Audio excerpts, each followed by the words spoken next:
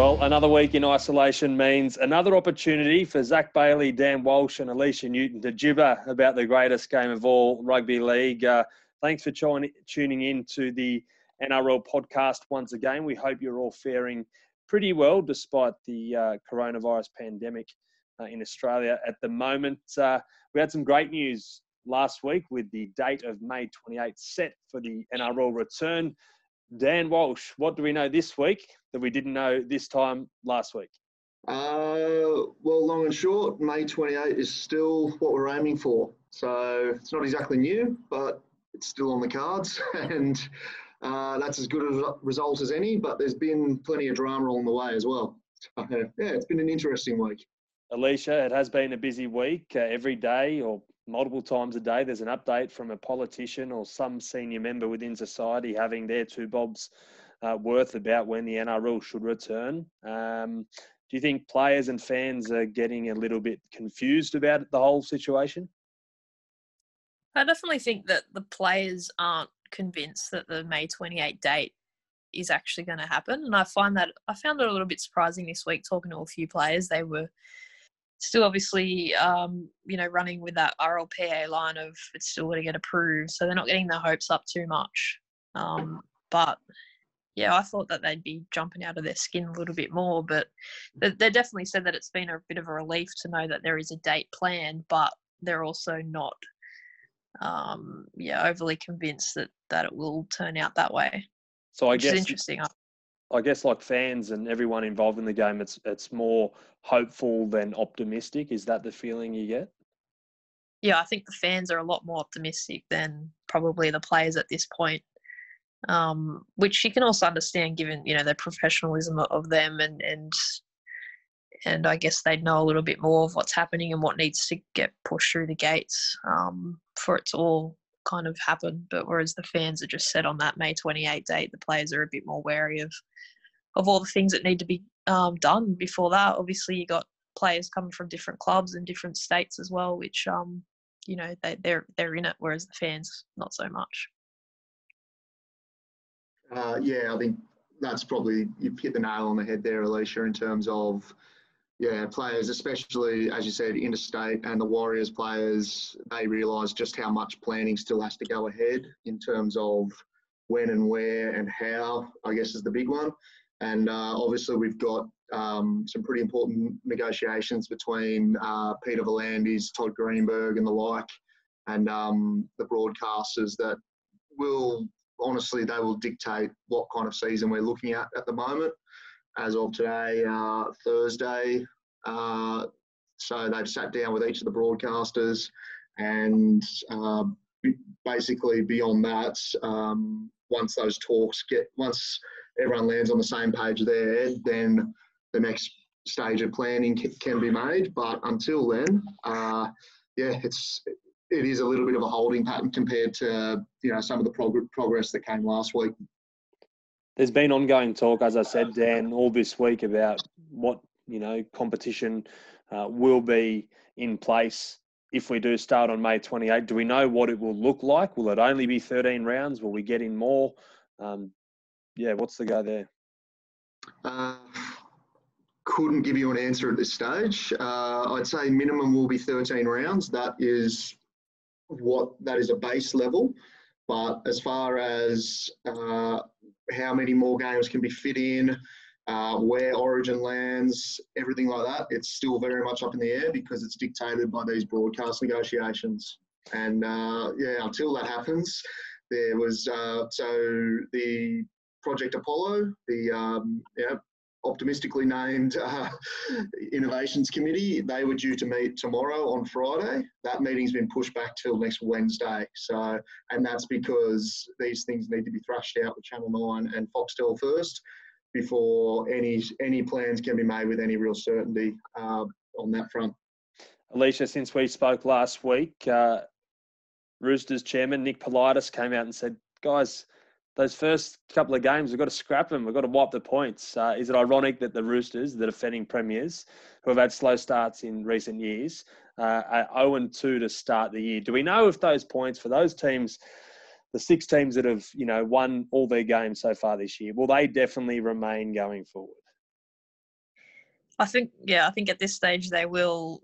I do wonder whether if Nick's Roosters team had won their first two, whether he would have those views as well. I mean, Craig Bellamy knocked it on its head, pretty much said, we didn't travel away for 2 games for nothing. Jaden Brayley didn't do his ACL for nothing. So, I mean, it pretty much got quashed pretty quickly too with Volandis saying that it probably won't happen. Teams will keep their points. And I spoke to Josh Jackson earlier in the week as well, obviously Bulldogs captain, and they're 0-2, and he said he would have felt really uncomfortable if that was the case. You don't see these sort of things coming, but he also said that they put themselves in that situation in the first place. So why should they, I guess, get a bit of an advantage coming back? And I think that's pretty fair. I mean, I don't know which captains would probably feel all right with it. It is a cutthroat business, but I think also, common sense prevails, and it's as Craig Bellamy said, earlier in the week too, that we're trying to just get the game back on track, not so much innovate it too much, overexpose it too much. Yeah, Dan, you mentioned the Warriors earlier. Given the hold-up between the broadcasters and the NRL at the moment, what does that mean for the Warriors' plans? Last week, we heard they could be flying to Australia as early as this weekend, and every NRL team could be training back in one group with their teammates as of May 4. Well, yeah, Zach, I guess that is the big development, in that there hasn't been any development there. So as it stands, because the NRL hasn't been able to show the Warriors, what the competition looks like, where they would be based, where they would be playing, there's still negotiations ongoing with the New Zealand and state governments about quarantine procedures and, whether families can come into the country or whether players would be on their own. So given all that is still up in the air, the Warriors, you can take it as read, they won't be flying this week. They were due to fly on Sunday, which is 4 days from when this podcast is being recorded. And now, so they're still in ongoing talks with the NRL about all these contingencies and all these logistics. The Warriors have made it plain that they want to be a part of this competition, and the NRL has made it just as plain that they want them in the competition as well. So everyone's working towards the same goal, but in terms of getting there, it's going to take a bit of time. And one of the things around that, so the way it was working was for the NRL, for the Warriors to meet a proposed training date of May 4, which would have been a pre-season of 3 weeks, they would have had to have left this Sunday and then quarantined for 2 weeks. So there's been a couple of options. Well, one of the things that has been, I guess, not set in stone, but agreed to, rival coaches through the newly formed Coaches Association. They've agreed that they won't take their teams back to training until the Warriors are able to do so as well. So that's been put on the record. Trent Robinson has spoken and said this as well, and said we won't take our teams back to training until the Warriors can, to make sure that everyone gets a fair lead in. And then, so that gives a little bit of leeway in terms of timing. It moves, that May 4 date is, it's movable, it's transient. And then beyond that, there's a couple of options that are being considered. One is that the Warriors could potentially not make the May 28 kickoff date and not be there for the first round back, but could play that one at another date throughout the season, potentially, whether that's a midweek game, whether that's when Origin is played, still very much up in the air and a long way to go in any sort of scenarios there.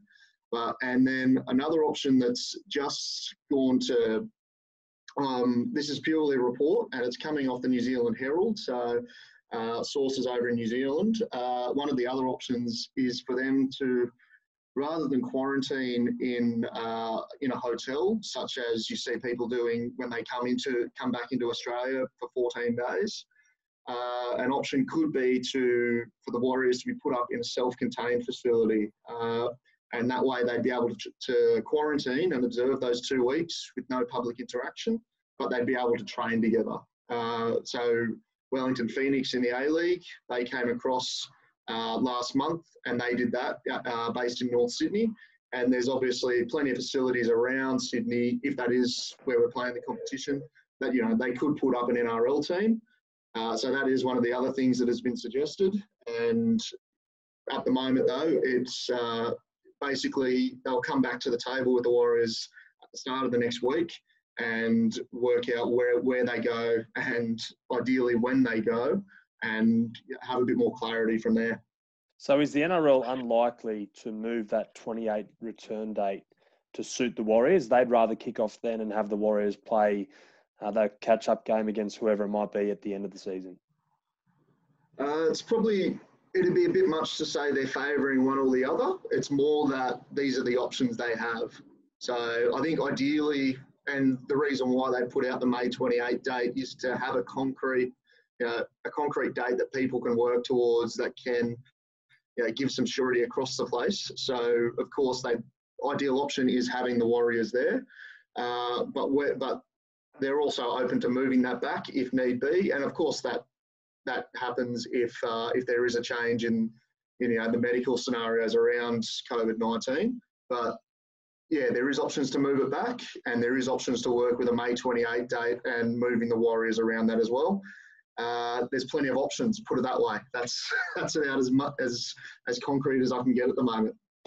Alicia, do you think the main worry from across the ditch is from the players who are worried about being away from their family from an extended period? We've got Broncos veteran Darius Boyd, who's in his final season in the NRL. He said there's no way he's going to stay away from his family for 3 or 4 months if the comp is going to be based in Sydney, and his family's in Brisbane in the same country, let alone a different country.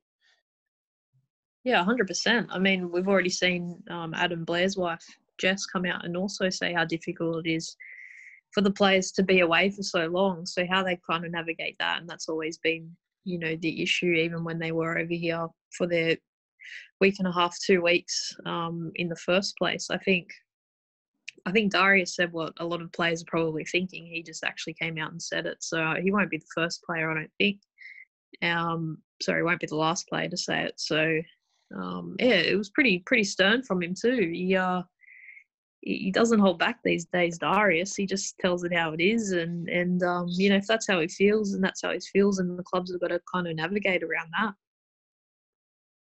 Yeah, just Darius is obviously, and it is great that he's speaking his mind and putting across a point of view that some other players, I'm sure, would have, but might not be willing to express it. But at the opposite end of a scale, last week I had a yarn with young Patrick Herbert, the centre at the Warriors, who you might remember he left Australia early because his wife had just given birth to their firstborn.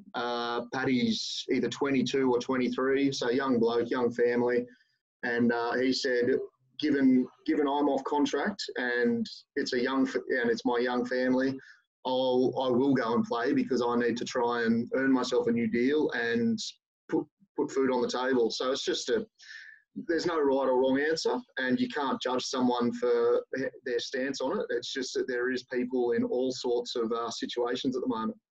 Dan, I'm just going to throw this out there just because it's come to mind. If we're in a situation where the NRL wants all the teams and all the players to return on May 28, but the Warriors can't make that date, the team that they are set to play in round one, which would then become at the end of the year, will they also be held back a week training so they don't get an extra week of training under their belt? I'm just throwing it out there. I don't know the answer. Unfair advantage is the easy answer. No? Neither do I. But no, I think... well, it would go back to the coaches' agreements that has been made. Whether that, and obviously that can change, but to a man, and the Coaches Association, it's only a new organisation, but it's got Wayne Bennett, Craig Bellamy, Desi Hasler, Robinson, most of the big names in the game. They've all said, no, we need to bring everyone onto parity here, and we're going to hold to our word that we won't go before the Warriors go. So rugby league's competitive, but there is a gentleman's agreement for the moment around that anyway. Oh, it could be juicy. It could be very juicy. We'll have to wait and see. Alicia, some news on State of Origin. The Queensland Premier Anastasia Palaszczuk has said no origin will be in her state in 2020. What does that mean for the 3-game series this year? Well, how good's that if you're a Blues supporter? You're happy to see Queensland in your backyard 3 times a year. It was pretty tough stance from her early on to come out and say that, whether it's still early days, I guess, in regards to origin. But I think she's trying to obviously look after her state as well and show that rugby league players aren't immune to it. They can easily catch it themselves and they don't deserve I guess any special treatment. So yeah, pretty tough words. Obviously, Kevy Walters has come out and said we're happy to play in Sydney 3 times, which I thought was also interesting. So there was no real fight against that at all. Dan? We might be going a bit hard on poor old Anna. She did say ideally we could get Origin underway, but she doesn't see it happening anytime soon. Not until she suggested maybe December for Queensland to open itself up to players coming and going in there. Obviously, and Peter V'landys has pointed out that the scenario is going to change in the next 6 weeks, let alone in the next 6 months. So basically asking them to come to the table again. But the New South Wales Rugby League has also graciously come to the table and offered to host all 3 Origin games, no worries. So, oh, what a surprise. Yeah, exactly. Yeah, they've even offered to put the Queenslanders up, which is just, lovely of them. Yeah. Oh, again, mate versus mate, state versus state. Get them down into New South Wales. They're more than happy to house them for a few weeks as long as they get 3 home games, I'm sure. Alicia, let's look back towards the NRL competition. How different will lineups for round 3, if we're calling it that, or the rebirth of rugby league? How different will they be from the last round of footy that we saw a couple of weeks ago in round 2? Yeah, we'll see plenty of players back from injury, put it that way, Zach. I think the biggest winners out of it would be Sharks, Dragons. Looking at the Dragons, Cameron McInnes, Tariq Corbin-Sims due back. Sharks have got Bronson Xerri, Matt Moylan, Josh Dugan. So all those guys that had those niggling injuries in the first 2 rounds are pretty much on track. It's more just the long-term guys or guys that have picked up 2-3 month injuries in that round 2 fixtures that will be pushing it for June. But there'll be a few changes, no doubt about it, and teams are only probably going to be stronger. To be fair, it's going to be tough. I think West Tigers have probably got the hardest decision to make with Madge. Obviously, Harry Grant arrives at the club. He's got Luke Brooks coming back, Moses Mbai. Their whole reserve grade team has basically got first grade experience, and now they don't have a reserve grade games to go off either. So it's just going to throw it all through a big loop. But yeah, check out the lineups on NRL.com. I'm sure there'll be changes throughout the next 6 weeks. And obviously there's a few boys suspended as well. Kalen Ponga has to wait an extra week. So potentially we'll see our boy Tex Hoy make his debut. Yeah, 20-year-old. Yeah. Local product. The son of champion surfer Matt Hoy. He's been doing good things up there. But Dan, what about Matt Lodge? Where does he fit in the Chemist Warehouse casualty ward at the moment? Will he still be in the casualty ward when footy returns? According to Anthony Seibold, ideally not, no, which is it's a hell of a development. In terms of, so you might remember Lodge went down in about February at the start of the year, fearing that unfortunately another ACL tear there. Scans came back afterwards and revealed that it was a partial tear. And so Lodge had been sitting out. He obviously didn't play in the first 2 rounds, but he'll go see his specialist in a couple of weeks. And if he gets the all clear from that, and Brisbane are expecting him to, he'll be able to jump on the paddock with his teammates whenever they do. So early May is the idea. And then, potentially May 28, if that's the date. Lodge is either there or a week after.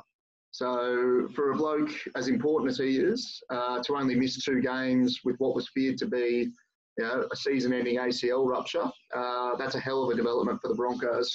And that first week back, they'll also have Joe Ofahengaue. He comes back from a 2-week suspension for a bit of off-field ill-discipline. They'll also have Brodie Croft, Corey Oates, Jordan Kahu, and they're all just niggling injuries that they would have been right to play with, in a week or two had we had a normal competition. But now that we're coming back, a couple of months later, they'll definitely be right to go. That's a massive, massive boost for the Broncos in terms of their lineup for when footy returns. Alicia, what does this whole pause in the season or suspended season mean for players who are rehabbing and coming back from injuries at the moment? Because I guess their access to facilities and physios and all that kind of thing would be limited.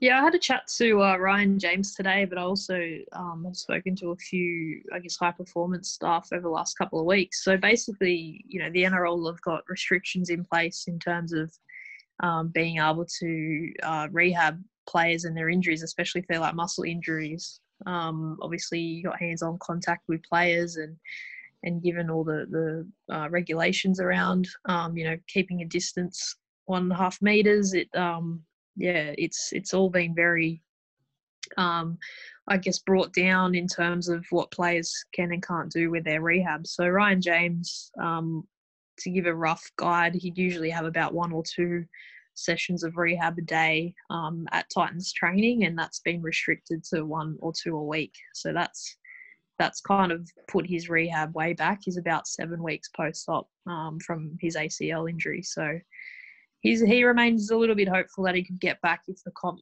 went through to December. He's obviously off contract this year, so he's in a bit of a pickle at the moment. But I guess it's just a guide that these injured players are also not getting the proper treatment that they probably need to.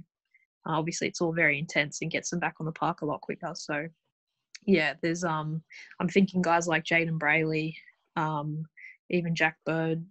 Guys that have just need that intense treatment probably won't get that proper treatment this year.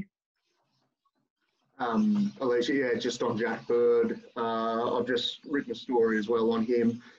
He won't be back in 2020, given it's his second ACL in a row to the same knee.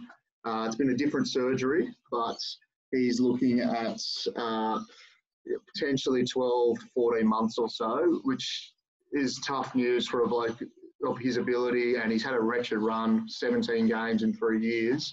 But the silver lining is he does have a player option in his favour in his contract for 2021. So under normal circumstances, that was due to be taken up in May. Obviously, contracts are on hold at the moment, but all indications are that Jack will take that option up and he'll be back with the Broncos in 2021. And he's eyeing off the number 1 jumper again because by all reports up there, they were pretty impressed with how he was taking on that new duty before, unfortunately, going down at training.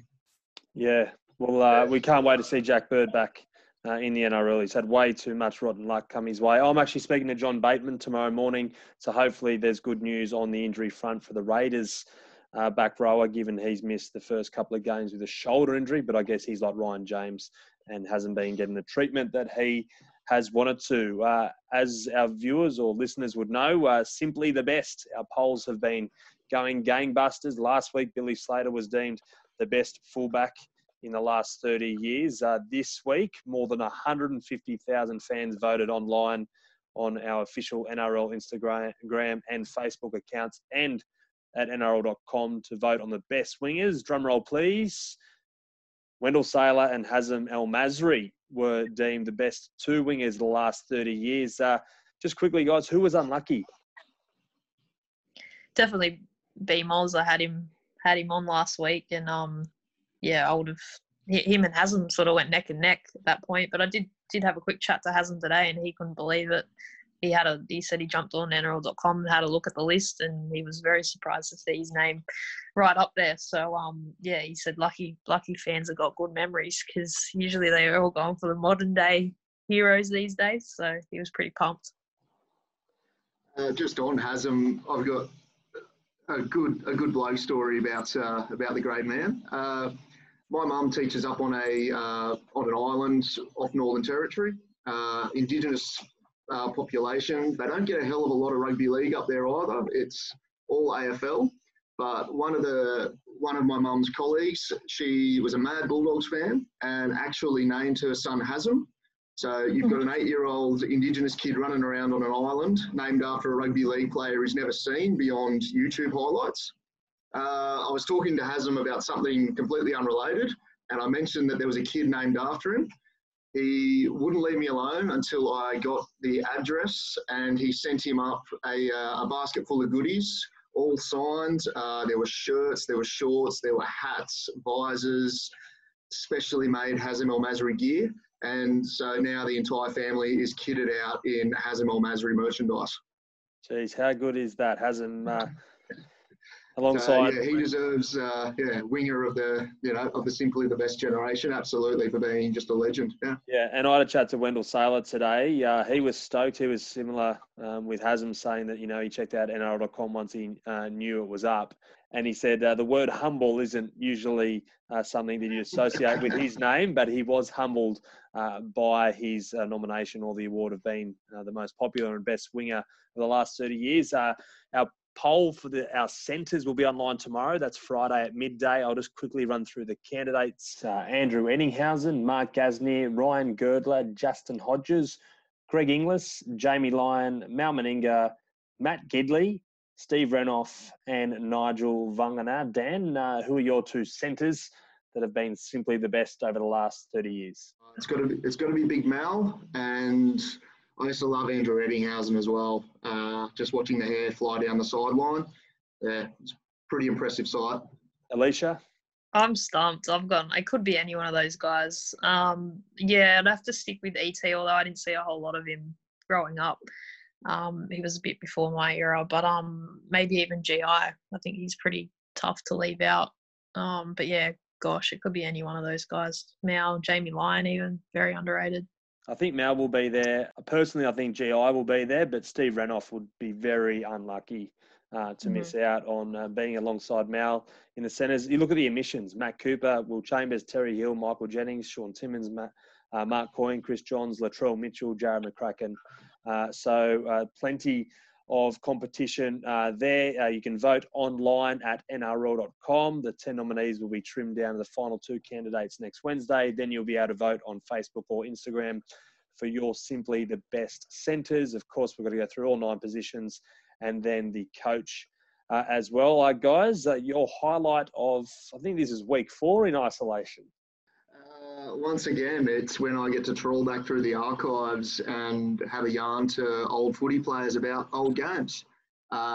This week on Wednesday, we screened 1994, Game 1 of the Origin series there, New South Wales versus Queensland. Had a chat with Tim Brasher, and he told me how he ended up on the back cover of a 12th Man album by Billy Birmingham, threatening to punch in Billy Birmingham's head. The story's on NRL.com. It's a good yarn. Go have a read. Alicia? I'm going to take it back to Mosi Masu's injury over in the UK. Obviously, it's hit pretty hard over there, but he managed to get another week in hospital over there, and he's making really good progress with his recovery. So it's good to see that happening. He had a good chat, I think it was on NRL.com this week or last week, so check it out. He's obviously a former Rooster and played a few games in the NRL, so it's nice to see him back on his feet. Yeah, well, that's very well said. My highlight has been all the trick shots we've seen players try to do. Potential rugby league player one day in Quade Cooper. He's been setting a trend, hasn't he? And a lot of people have been following suit. But if you don't follow Johnny Tuivasa, the brother of Roger Tuivasa-Sheck, the Warriors captain, on Instagram, do yourself a favour. I've been absolutely in awe of some of the videos that he has been shooting. He's very, very talented. I'll say he's as talented with his video camera skills and acting skills and editing skills as his Dally M medal winning brother is. So do yourself a favour, guys, if you don't follow him. This week, Dan, you mentioned Wednesday night we had the 1994 Game 1 Origin Classic match. Tonight, if you get listen to this podcast in time, we've got the 2012 Roosters versus Rabbitohs, round 19 match. That was an absolute classic. Friday night footy, we've got the 1999 qualifying final between the Sharks and Broncos. On Saturday night, Bundaberg Rum classic match between the Bulldogs and Eels in their prelim final in 2009.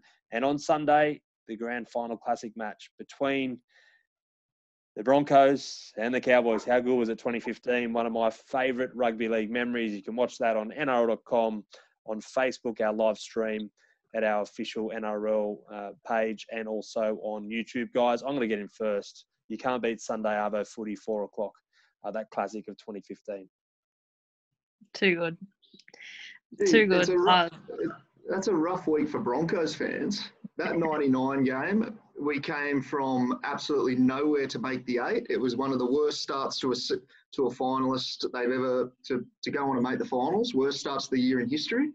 And then get there 1 versus 8, and Cronulla absolutely towed them up. It was something like 40-22. Well, spoiler, but yeah, a tough one. A tough one for Broncos fans this week. Alicia, which is the game that you'll definitely be glued to? Yeah, I can't go past that grand final. Remember, like, obviously living in Sydney, remember they were worried about it not selling out and no one travelling, and it's an all Queensland grand final. Move it to Suncorp, and it turned out to be like just the perfect grand final. Really, it doesn't get much better. 09 Bulldogs Eels, I remember that a little bit. Obviously the Jared Hayne train year, he was on fire in that back end of that season. So. Yeah, plenty to watch this week. Yep, can't wait to tune into all those matches. Dan and Alicia, as always, thank you again for joining me on this week's NRL podcast. And to our loyal listeners out there, thank you again for tuning in. Hopefully this time next week we'll have more clarity around what will be happening with the rest of the 2020 season when it kicks off again, and when the Warriors will be playing their first game. Take care, look after yourselves, and remember, rugby league, always the greatest game of all.